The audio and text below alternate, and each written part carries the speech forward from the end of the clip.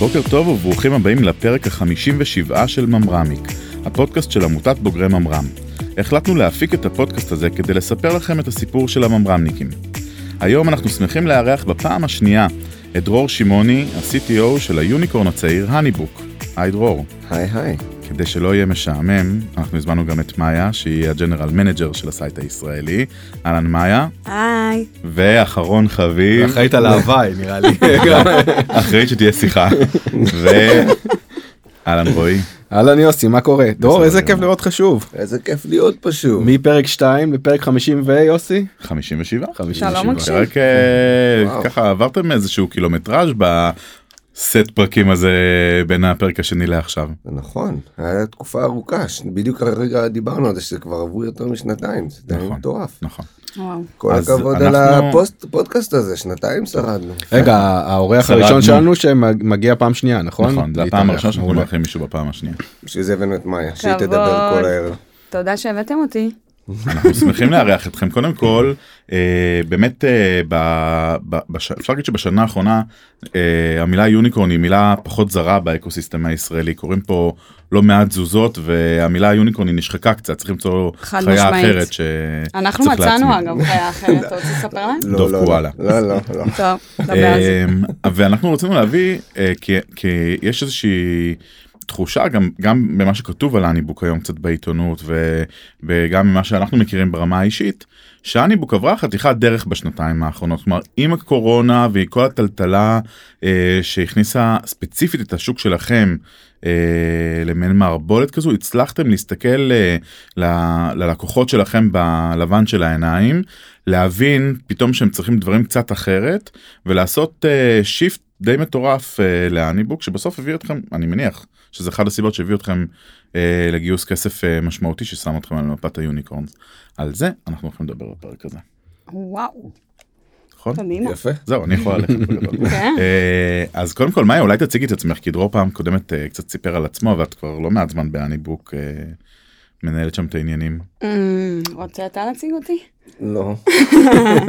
אז אני 5.5 שנים. בהניבוק הגעתי כשהיו 14 עובדים נראה לי בתל אביב, היום אנחנו 60, 120 בטוטל. אז 60 פה, 60 בסן פרנסיסקו? כן, ממש ככה. חצי? כן, כשאני הגעתי הרוב עוד היה בסן פרנסיסקו, ואז לאט לאט התחלנו לגנוב את מרכז הכובד הנה, כאילו עכשיו זה 50-50, אנחנו עוד נמשיך בגדילה. את גיבורה שאת אומרת את זה בעברית ולא באנגלית, כדי שהם לא יבינו. חד משמעית, אסור שישמעו את זה שם. זהו, אני מנהלת את כל מה שקשור לאופרציה בארץ, כל מה שקשור לגיוס עובדים, לפיפול, לקלצ'ר, היירינג, ברנדינג, כל המילים באנגלית שיש, זה תחת חד משמעית. כל מה שזה לא לכתוב קוד בעצם. אז הרבה מאוד... דיברנו על זה אופליין, אתם עושים את זה מאוד מדוד, נכון? כלומר, הגידול הוא לא ככה... יאללה, רצים קדימה. וואו, הכי מדוד שאפשר, אנחנו רבים על כל פתיחת משרה, אנחנו לא רוצים כאסטרטגיה להיות חברת ענק, אנחנו פוחדים מקורפרייט קצת ככה כמו מאש, אנחנו רוצים להמשיך לזוז מאוד מאוד מאוד מהר, ובעיקר לאפשר את המקום הזה שעובדים ירגישו שהם סופר סופר משמעותיים, שהם נותנים מלא אימפקט, שהם בונים ביחד איתנו, לא איתנו, זאת אומרת, החברה הזאת היא של כולנו, אנחנו בונים את החברה הזו ביחד, את המוצר, את התרבות. זה לא קצת מגביל צמיחה, כי אתם יודעים, עכשיו כל חברה שמגייסת, יש כותרת בעיתון, צפויה לגייס 100 עובדים השנה, צפויה להכפיל את עצמה. תלוי את מי אתה שואל, תשמע, אני חושבת שהרבה מזה זה גם כזה... למי יש יותר גדול באיזשהו מקום, וככל שהחברה יותר גדולה, זה כאילו נחשב יותר. אנחנו בשנתיים, 3 האחרונות היינו כמעט באותו הדקאונט, ויותר מהכפלנו ושילשנו את ההכנסות ואת כמות היוזרים שלנו. אז כנראה הוכחנו לעצמנו שאנחנו עושים משהו טוב. אתה רוצה להגיד משהו, אני רואה?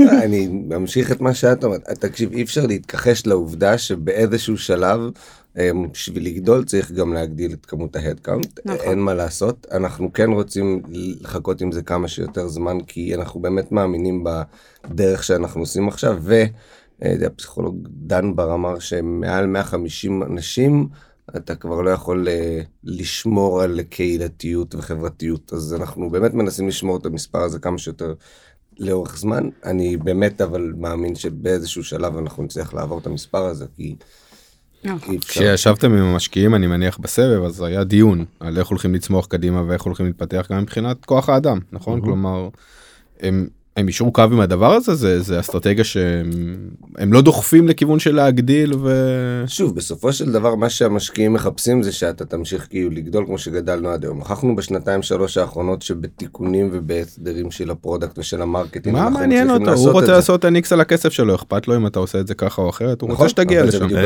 אני הוכחתי את זה בשנתיים שלוש האחרונות שאנחנו מצליחים לעשות את זה עם ההדקאונט שאנחנו נמצאים בו על ידי זה שאנחנו פרודקט ומרקטינג נכונים, ואין לו סיבה לא להאמין לנו שאנחנו נמשיך לעשות את זה.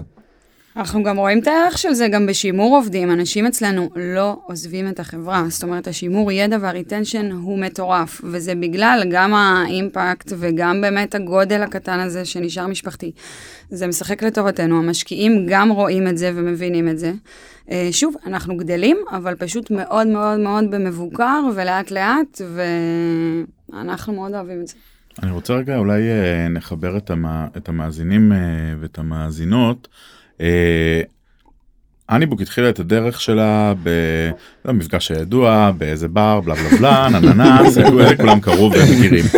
אבל באתם לשנות את העולם של עבודת הספקים סביב חתונות, זה מתחיל איפשהו בנקודה הזו, ובואו תכניסו אותנו למה שקרה כאן סביב הקורונה, כי בעצם בקורונה הכל שותק, אני יודע שגם אתם חטפתם מזה מן הסתם, אבל התחיל שם איזשהו תהליך פנימי אצלכם שהצלחתם לזקק ממנו, אז בואו נחבר רגע את המאזינים למה שקרה. אוקיי, אז מה שקרה בגדול קורונה, אומר, עד תקופת הקורונה היינו בעיקר, רוב הוונדורים שלנו היו בתחום האירועים. ברגע שקורונה קרתה כבר לא היו אירועים, היה פחד די מסיבי בתוך המשקיעים שלנו ואנחנו על מה הולך לקרות עכשיו, כי אין לנו יותר ביזנס. וכן חשוב להגיד, המון סטארט-אפים והמון חברות סגרו את השערים שלהם, כשהם היו פוקוסט על ורטיקל מסוים כמו תיירות וכו', פשוט לא היה ביזנס, אז הם סגרו. נכון. כן. אנחנו עשינו, קודם כל ישבנו וראינו כמה כסף נשאר לנו בבנק וכמה זמן אנחנו יכולים לשרוד, הגענו למסקנה שאנחנו לא יכולים, אנחנו צריכים לעשות הורדת משכורות. היה חשש בהתחלה שאולי נעשה פיטורים, אבל הגענו למסקנה אצלנו, תמיד חרטנו על דגלנו של people come first, זה אמרנו שאנחנו לא מוציאים אף אחד בשוק הנוכחי לשוק האבטלה, אנחנו רוצים לשמר את כולם, ואמרנו לכולם שהם נוריד משכורות, מן הסתם ההנהלה הורידה יותר, פי 2, אבל בהתחלה חששנו להגיד להם את זה, ומה שקרה באמת זה שכולם כאילו היו מאוד מאוד תומכים ומבינים, וזה היה לראות את התגובות של כולם ואת ההבנה של כולם, היה מאוד מאוד מרגש מבחינתנו. אחר כך הדבר הבא שעשינו זה שוב, הלכנו ללקוחות שלנו, ולא רצינו שהלקוחות שלנו יפשטו רגל, אז חיפשנו דרכים לעזור להם, ללקוחות האלה שבדרך כלל עובדים עם איבנטים, למצוא דרך לעזור להם, להמשיך ולשמר את הביזנס שלהם. אז דבר הראשון שעשינו היה באמת לתת איזשהו מקום שבו יהיה כתוב להם את כל הדברים על הקורונה, איפה הם משיגים הלוואה, מה האפשרויות שלהם מבחינה משפטית, עשינו וובינרים עם עורכי דין וכו', רק בשביל שיהיה להם את הידע. אחר כך הלכנו ואמרנו, בואו נעשה קמפיין של לא לבטל אירועים, בואו רק נדחה אירועים, בשביל שהאנשים שכבר קיבלו כסף על אירועים עתידיים, לא ייקחו להם עכשיו את הכסף וירסו להם כאילו את הערך זמן. אחר כך חיפשנו כל מיני מוצרים שהם באמת כן יוכלו לקבל עליהם כסף עכשיו, אז התחלנו לייצר גיפט קארדס עבור הלקוחות, ואז צלמים התחילו למכור גיפט קארדס שמתישהו בעתיד הם יוכלו לקבל, רק בשביל לשמר להם את כסף, כאילו את האיזון שהם יוכלו להמשיך לשרוד. היה אפילו education, איך הם יכולים להיות קריאיטיביים, לעשות שיפט לביזנס שלהם, כדי עכשיו לעשות כסף מדברים אחרים, לצורך העניין צלם חתונות, שהתפרנס עד עכשיו מאירועים ומחתונות, יכל פתאום ללכת ולעשות תמונות של מנות במסעדה, שכולם הפכו פתאום לאונליין ומשלוחים, ואנחנו הראינו להם דרך וובינרים. והם באו? הלקוחות באו? לחלוטין. הם היו צמאים לזה? היה מאוד מאוד מרשים דווקא היכולת של הלקוחות שלנו להיות באמת יצירתיים ויזמיים, ובאמת לשנות כאילו קצת את צורת עבודה שלהם בשביל לשמר את זה. אנחנו ניסינו לעזור כמה שאפשר, אבל זה באמת בסופו של דבר הלקוחות שלנו הם היו לקוחות שבאמת ידעו איך לעשות את זה כמו שצריך. ניסינו לתמוך בהם כמה שיותר. אז זה החצי הראשון. נכון. ואז החצי השני, תמשיך. ואז הדבר השני באמת שעשינו זה, התחלנו לחשוב איך אנחנו מעדכנים קצת את המוצר שלנו ללקוחות שהם לא רק איבנטים. התחלנו לגלות כאילו בטעות, פעם, כבר גילינו בטעות שיש לנו לקוחות שהם לא קשורים לאירועים, פתאום היה לנו שם איזה ווב דיזיינר או כל מיני דולות למיניהם, ופתאום כאילו אמרנו, טוב, אולי נרדוף קצת יותר אחריהם. וברגע שעשינו את זה, התחלנו לעשות מרקטינג קצת יותר ממוקד דווקא למקומות האלה, ותקראנו קצת, עשינו קצת שינויים במוצר בשביל שהם יתאים יותר ללקוחות האלה, ופתאום גילינו שזה באמת היה משהו שהיה חסר מאוד גם ללקוחות שהם לא מעולם האיבנטים, והתחלנו להעלות את כמות הלקוחות שלנו באזור קצת אחר, שזה היה מאוד מגניב, והתחלנו לקבל על זה הכספים שעברו במערכת עדיין כאילו נשארו באותו דבר, וברגע שכאילו הסתיימה הקורונה, פחות או יותר, אז כל האנשים של אירועי האיבנטים חזרו למערכת, חזרו להכניס כספים, ואז כמות העסקים שיצרנו היו כאילו ריקי השחקים. אבל זה שינה את הפוקוס של המוצר עצמו? זאת אומרת, מדבר פה על הכנסה של קהלים אחרים, אז זה עכשיו גם דרש שינוי מוצרי? לחלוטין. בהתחלה היה שינויים יחסית קטנים, שעשינו בשביל שזה יתאים. היום, כבר אחרי שגילינו שיש סגנון עבודה קצת שונה בין כל הסוגי ונדורים האלה, יצרנו מוצר יחסית די מההתחלה חדש לחלוטין, של יעזור לכך שהוא יהיה מאוד מאוד גמיש, בשביל שיוכל לתת לכל נותני השירותים מענה.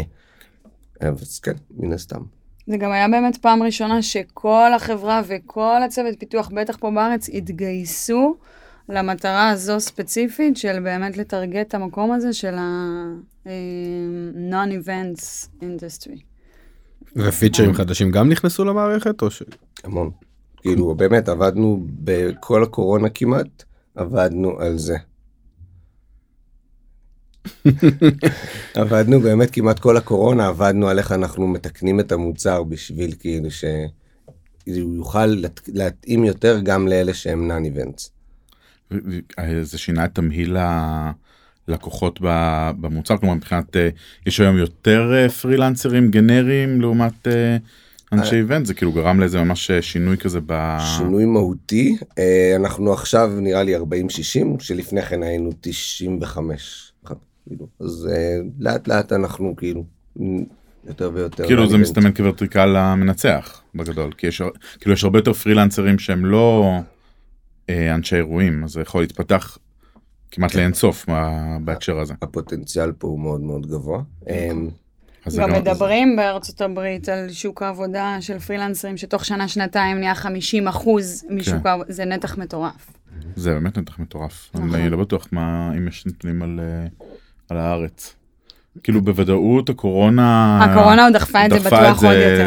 כן, לקיצון. השאלה אם עכשיו בסוף אנחנו פשוט לא מצליחים להיות בסוף הקורונה אף פעם, אבל מתישהו זה יקרה, ואם אנשים יחזרו למוכר כסחירים, או שימשיכו באמת להישאר בעולמות האלה של הפרילנסרים. זה קשה מאוד לדעת מעכשיו. קשה לדעת, וזה נראה שקורונה שינתה הרבה מאוד מאוד דברים. רואים את זה גם בעולם של הסחירים, ובעולם היום של המשרדים והתעסוקה, וכמה העובדים רוצים להיות במשרד ובבית.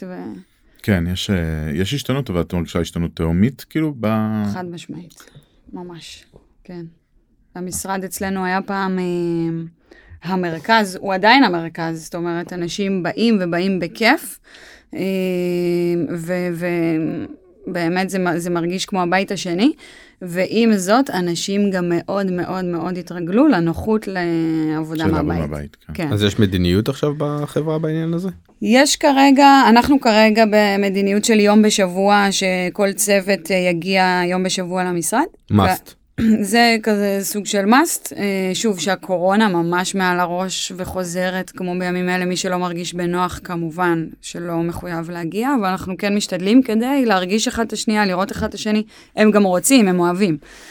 חלקם גם מגיעים יותר מפעם בשבוע, המטרה היא כן גם להעלות את זה בהמשך, אבל אנחנו מאוד עם יד על הדופק כל הזמן עם העובדים להקשיב ולשמוע ומה הם רוצים, מה נכון להם, מה טוב להם. זה גם בסיטואציה כבר שזה לא יותר עניין של מחוסן, לא מחוסן, אלא גם הרבה מחוסנים עכשיו נדבקים, אז באמת כבר אנשים מתחילים להפעיל שיקול דעת בכלל, כן. זה לא קשור לנוח. זה גם עניין של work-life balance ורצון של אנשים ומה יעשה אותם מאושרים יותר ופרודוקטיביים יותר, זה בכלל אפילו לא בעניין של המחלה אז זהו, או של ההדבקה. השינוי הזה, ניתחתם אותו? אתם חושבים שבאמת הפרודוקטיביות של אנשים עולה כשהם עובדים חצי שבוע נניח מהבית או... תשמע, יש יתרונות וחסרונות לשני המקומות, אצלנו המשרד זה חגיגה.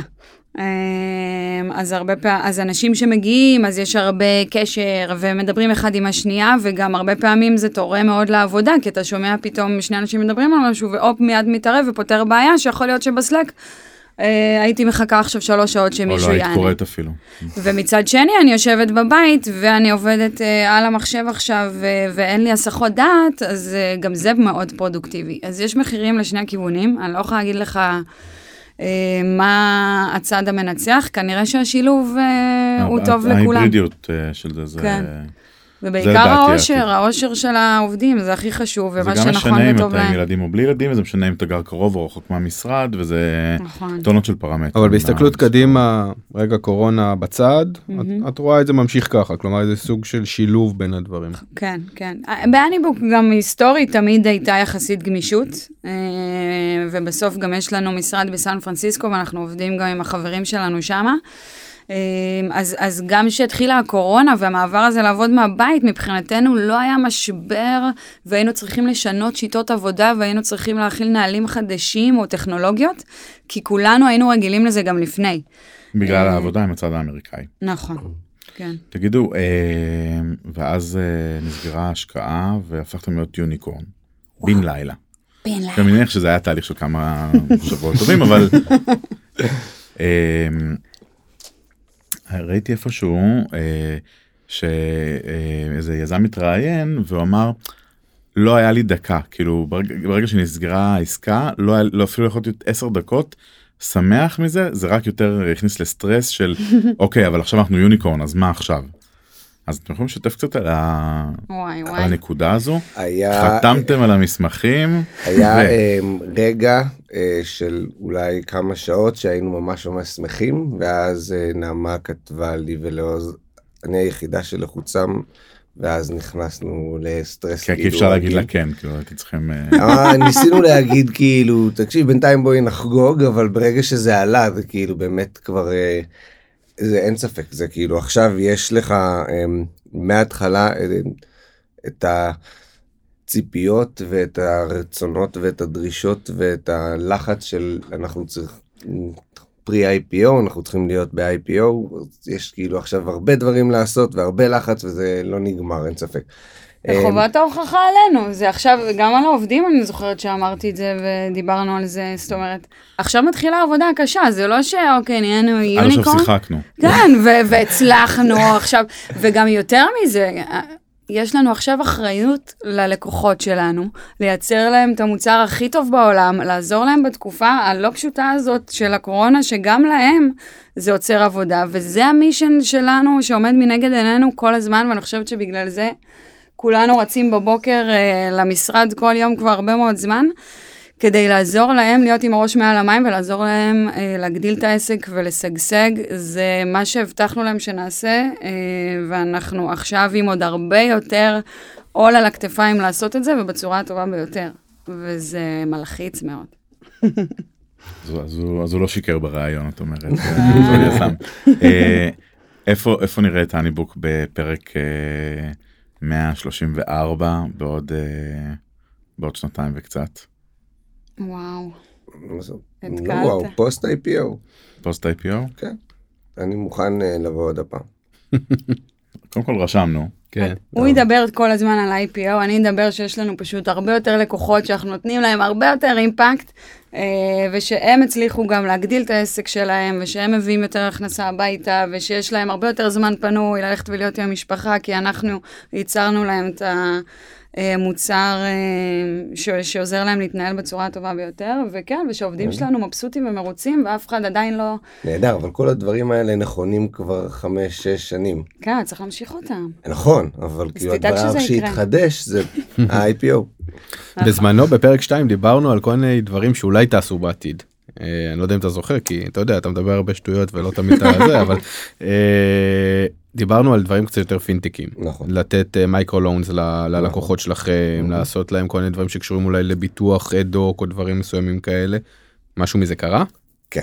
עשינו הלוואות, יש לנו עכשיו כאילו שני פרטנרים שאנחנו משתמשים בהם בשביל לתת הלוואות, אנחנו עושים advanced withdrawal, שזה כאילו לתת, שאנחנו עושים ניקיון צ'קים, אנחנו עושים עכשיו בונים בנקינג להניבוק, שזה אומר שהניבוק תהיה החברת, הבנק עצמו, אתם לא משתמשים בבנק third party? אנחנו כן, אבל עכשיו אנחנו הולכים לעשות שאנחנו נהיה הבנק, אנחנו גם נוציא כרטיסי אשראי. וואלה. ללקוחות שלנו, אז כן, יש כבר צוות שזה התפקיד שלו להיות בקפיטל, בפינטק וכאלה, ושכל היום יושב על הדברים האלה גם כן, כי לא יעזור, זה גם אחד מהדברים שאמרנו, אנחנו רוצים לתת פתרונות מאלף עד תף, פתרונות פיננסיים זה גם אחד מהדברים שהלקוחות שלנו צריכים בשביל שיהיה להם יותר טוב, וגם בזה אנחנו עובדים. זה מדהים, כי בסוף הייתה לי שיחה עם, לא נזכיר את שם החברה, לא משנה, הוא לא רצה להיחשף, אבל יזם של אחת מהחברות שיש סביבם עכשיו הייפ מאוד גדול בעניין של, נקרא לזה, שירותים לפרילנסרים בתחום הביטוח דווקא, ומה שקורה, החבר'ה האלה, הם הפכו להיות אדרסבל מרקט הרבה יותר בשנים האחרונות, הבינו שיש שם צרכים מאוד גדולים, דיברנו עם לירן מלילי שמספקים בנקין כרגע לפרילנסרים, ויש את החבר'ה של נקסט וכל הדברים האלה שנותנים אינשורנס, אבל בסוף אין בית אחד, כלומר אותו פרילנס עדיין צריך לרוץ בין 5-6 ספקי שירותים נקרא לזה, כדי לארגן את הביזנס שלו, והניבוק מנסה להיכנס למקום הזה. אני חושב שאנחנו אמרנו מהיום הראשון שאנחנו רוצים להיות כאילו המקום שמאלף עד תף לבית של כל כאילו small business. בהתחלה אמרנו רק אירועים, עכשיו כאילו אנחנו כבר יודעים שזה לכל small business, ואנחנו מנסים לתת את כל הפתרונות.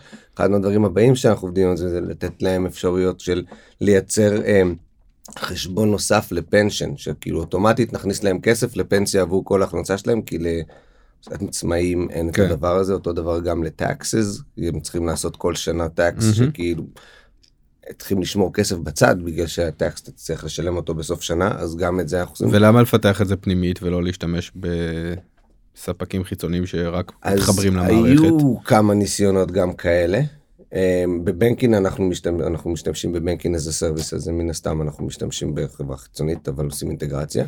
ניסינו לעשות את אותו דבר גם כאילו עם דברים אחרים, אבל אנחנו כן עושים את זה. בסופו של דבר הכל זה אינטגרציות, אם אתה חושב על זה, גם הבנקינג, גם כאילו ההלוואות, יש לנו מיקרו הדברות שאנחנו עושים בעצמנו, אבל כאילו רוב הדברים בסופו של דבר זה אינטגרציות עם חברות אחרות שנותנות לנו API as a service, אז בסופו של דבר כן, אנחנו ההאב לכל הדברים האלה שצריך. כן, כאילו אם אתה יודע לשים לאנשים את הכל במקום אחד ולרכז להם את הפעילות, זה מה שאנשים מחפשים, זה החלום של כל עצמי וכל עסק קטן. בעיקר שהם גם לא כאלה טכנולוגיים, זאת אומרת, הם לא האנשים הכי טקים שאתה צריך להקל עליהם ועל חוויית המשתמש שלהם גם כמה שיותר ולשים להם כמה שיותר. יש באג'נדה שווקים נוספים חוץ מארצות הברית?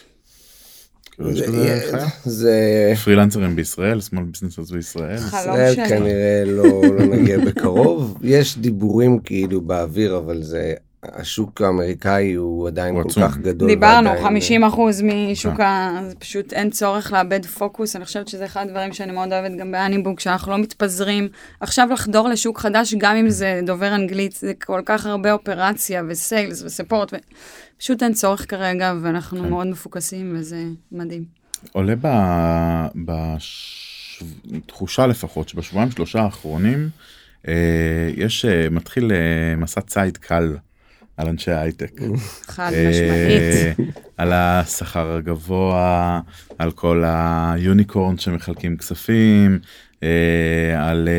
על זה שיש קניביליזציה בעצם במשיכת כוח אדם ממקום למקום, וכאלה. איפה הניבוק במגרש? זה מצחיק, בדיוק אתמול עלה איזשהו טור שקשר אותנו דווקא לערכי הליבה שלנו, ל-core values שלנו, שמנכ"ל גוגל ישראל בחר בנו. ונורא אהבתי לראות את זה, כי אני רואה את מה שאתה מדבר עליו בשבוע האחרון בכל ערוצי החדשות, וזה לא נעים. באמת נראה כמו איזשהו עליהום כזה או אחר על הייטק. אני חייבת להגיד שגם הרבה מהחברות משתפות עם זה פעולה, ואני מרגישה שאנחנו טיפה שונים בנוף. את מבינה אבל את הביקורת? יש דברים שאני מבינה, ויש דברים שאני לא מבינה. הם לא מספרים את כל הסיפור של האנשים שעובדים מאוד קשה, סביב השעון, בטח ובטח יזמים בתחילת הדרך, שגם לא רואים שום כסף ושום שכר, ומשקיעים את חייהם ומקריבים הרבה פעמים את חיי המשפחה שלהם, ובאמת לא חסר סיפורים. אז את הצד הזה מאוד קל לא להראות, ורק להראות את כל האנשים שמתעשרים עכשיו וקונים דירות. אבל עם זאת, גם שוב, יש יד בדבר לחברות, שמה שהם כרגע מראות לתקשורת זה כמה המשרד מנצנץ, וכמה יש לנו שולחן פינג פונג ומכונת קפה וחדר מוזיקה וטיסות לחו"ל. אבל מצד שני זה גם קצת נכון. כל חברה היום מחזיקה או שולחן פינג פונג או אחד מהסוגים השונים של המשחקים, מכונת קפה, וכמה סוגי קורנפלקס. אז זהו, אז אנחנו לא, ספציפית אנחנו פחות משחקים את המשחק הזה, יש אצלנו תמיד לא בדיחה, שולחן פינג פונג בחיים לא יהיה בהניבוק. זה מצחיק, לפני שבוע החלפנו את המכונת קפה. כי באמת היה לנו כבר ישנות כאלה של נספרסו, כמו שיש לך בבית, והבאנו אחת כזאת טיפה יותר גדולה, ככה יושבת על השיש, ומישהו, ומנהלת משרד, שמה את הסרטון הדרכה בוואטסאפ של החברה, ונעמה הפאונדרית כותבת לי בפרטי, לא באמת עשית את זה. לא הבאת המכונה הזאת. עכשיו, נכון? תבין את רמת כאילו הצניעות, היא כאילו הייתה בהלם, מה... איך זה יכול להיות? זה לא קורה, אנחנו באמת פחות משתתפים במשחק הזה. להגיד שבסן פרנסיסקו המשרד בהתחלה היה הבית של נעמה ושל עוז, אם אני זוכר נכון. גם בארץ. אני ביקרתי ביקור קל. בואו נדבר רגע על התופעה הרחבה יותר, כי בלי להתייחס ספציפית להניבוק, נוצר פה בגל האחרון של נקרא לזה הנפקות וגיוסים, פתאום נוצרה שכבה מאוד גדולה של אנשים שהם הפכו להיות, נקרא לזה, מיליונרים, לפחות בשקלים, אוקיי? אם לא בדולרים. כן. הכיתוב החברתי במדינה גדל באופן אבסולוטי, אי אפשר להתווכח עם הנתונים, כלומר יש היום שכבה הרבה יותר גדולה של אנשים שידם משגת ואחרים שנשארים מאחורה. איך ההייטק צריך לטפל בדבר הזה? כלומר, הוא לא יכול להמשיך לחיות בבועה של, נכון, עובדים קשה ועושים את הדברים ומקריבים הרבה ומסכנים הרבה, אבל בסוף אנחנו חיים בתוך מדינה אחת עם עם אחד, וצריך לדאוג שמישהו כתב בעיתון לפני כמה זמן, יעלו עלינו עם קלשונים, נכון? כאילו... אבל בסופו של דבר 43% כאילו מהייצוא הוא ההייטק, ו-25% מהמיסים שאתה מקבל הם באים מההייטק. זה מורכב, אני גם רוצה להגיד על זה משהו. קודם כל, אני חושב שרואים פה התבגרות של התעשייה, כלומר מה שאנחנו רואים, ברור שיש פה גם הזדמנות שנוצרה בשוק, אבל גם רואים פה התבגרות של התעשייה, מעין רצון לא לעשות את האקזיט, אלא לגדל את החברה, להביא אותה לעוד איזה שתי רמות למעלה, שאם אתה הולך המון שנים אחורה, ההייטק הישראלי מאוד נמנע מזה, והיה על זה המון שיחות בזמנו, של כולם מנסים למכור, ואין פה אף חברה גדולה, וחוץ מצ'ק פוינט, אין פה חברות גדולות. אז עכשיו פתאום נהיה פה חברות גדולות, עכשיו כולם מלינים על זה, כאילו רגע, כי יש איזה משמעויות. אני כן חושב שאני דווקא מאוד אוהב את מה שקורה בתעשייה. אני חושב שמה שקורה זה מראה שאנחנו הולכים והופכים להיות שחקנים עוד יותר משמעותיים באקוסיסטם העולמי בתעשייה הזו, אבל אני כן חושב שאנחנו מפספסים משהו בתור מנהיגי ההייטק נקרא לזה, שאם האחריות הזו, כמו אם המקום הזה שאתה המקום ראשון בייצוא, ושאתה באמת הופך להיות שחקן משמעותי, ומשלם פה הרבה מיסים מתוך כל האקזיטים האלה וכולי וכולי וכולי, יש לך גם אחריות חברתית על הכתפיים. אתה פתאום מתחיל להסתכל על חבר'ה, אתה קטר, אם אתה קטר תדע גם לחלש. ולכן אני גם חושב שרואים פה את המתח, שנוצר, זה הפרשנות שלי למתח. ואני חושב שבחירי ההייטק לא הרימו מספיק מהר את הכפפה הזאת, ולא התחילו איזשהו קמפיין חיובי בדבר הזה. עדיין, כן, עוד לא, יכול להיות שזה יקרה בקרוב. כי אני לא חושב שאנשים מבינים עדיין, הרי זה לא מקרה שפתאום העיתונות שמה את זה על השולחן, לא במקרה עמלת דואק פתאום עושה כתבה על היוניקורנס, כי פתאום אומרים, איפה הם והחברה? למה יש בעיה עדיין שלא מגייסים ג'וניורים? למה הם לא תורמים מספיק ללקחים חדשים או לקהילה? גם אם כולם עושים דברים קטנים, אבל אנחנו צריכים להתבגר גם לקטע הזה בדייברסיטי, כל מיני אלמנטים כאלה שלא תמיד באים לידי ביטוי. ואנחנו גם רואים הרבה חברות שבאמת מגיעות... רגע, אבל לדרור יש משהו מאוד חשוב להגיד, אני רואה אותו מחזיק את זה, לא? אוקיי, נראה לי ככה לפי הפרצוף שרצית להתערב בזה. אם לוקחים את אניבוק לצורך העניין כדוגמה, בת 5 שנים? לא, יותר. 8, סליחה. 8 שנים בחיי חברה, זה נשמע הרבה, אבל זה לא הרבה. זה עדיין חברה צעירה, זה עדיין חברה שמגבשת את הסגנון שלה, וכמו שבסופו של דבר מדובר על חברה של 60 אנשים בישראל. זו ממש לא חברה גדולה, שיש לה אימפקט מאוד גדול על האקוסיסטם הישראלי, אבל בהייטק, כחברה שהיא כבר יוניקורן, יש לה אימפקט מסוים, שאנשים מסתכלים ואומרים, אז רגע, אז איך הם לא עושים? יש פה איזשהו משחק שהשוק הזה עובד קצת אחרת בעיניי. ואנחנו צריכים לפצח את זה, כי זו אחריות שלנו בסופו של דבר, לפצח איך באמת עושים את זה נכון, איך עכשיו ההייטק מחזיר בצורה מדודה, מסודרת, ומייצר פה בעצם חברה ישראלית טובה יותר. זה לדעתי מה שיאזן את זה. אנחנו צריכים לקחת אחריות בהרבה תחומים, גם התחרות עכשיו על כוח אדם. הרי זה השוק הכי חם שהיה ever, מדברים כל הזמן על המחסור בעובדים, והתחרות על העובדים שקיימים עכשיו, לקחת אותם מחברה לחברה, או שאנשים שיוצאים מהצבא, ההצעות ומה שהחברות מוכנות לתת, ואיך שהן שוברות את השוק עם הצעות גרנדיוזיות ולא הגיוניות. מה אתם חושבים על מה שאמר המנכ"ל של Anyvision, אמר את זה? שאנשים עוזבים בשביל פלייסטיישן? זה כמובן הוצא מהקשרו קצת ברעיון לדעתי. זה כן, נשמע שהוצא מהקשרו.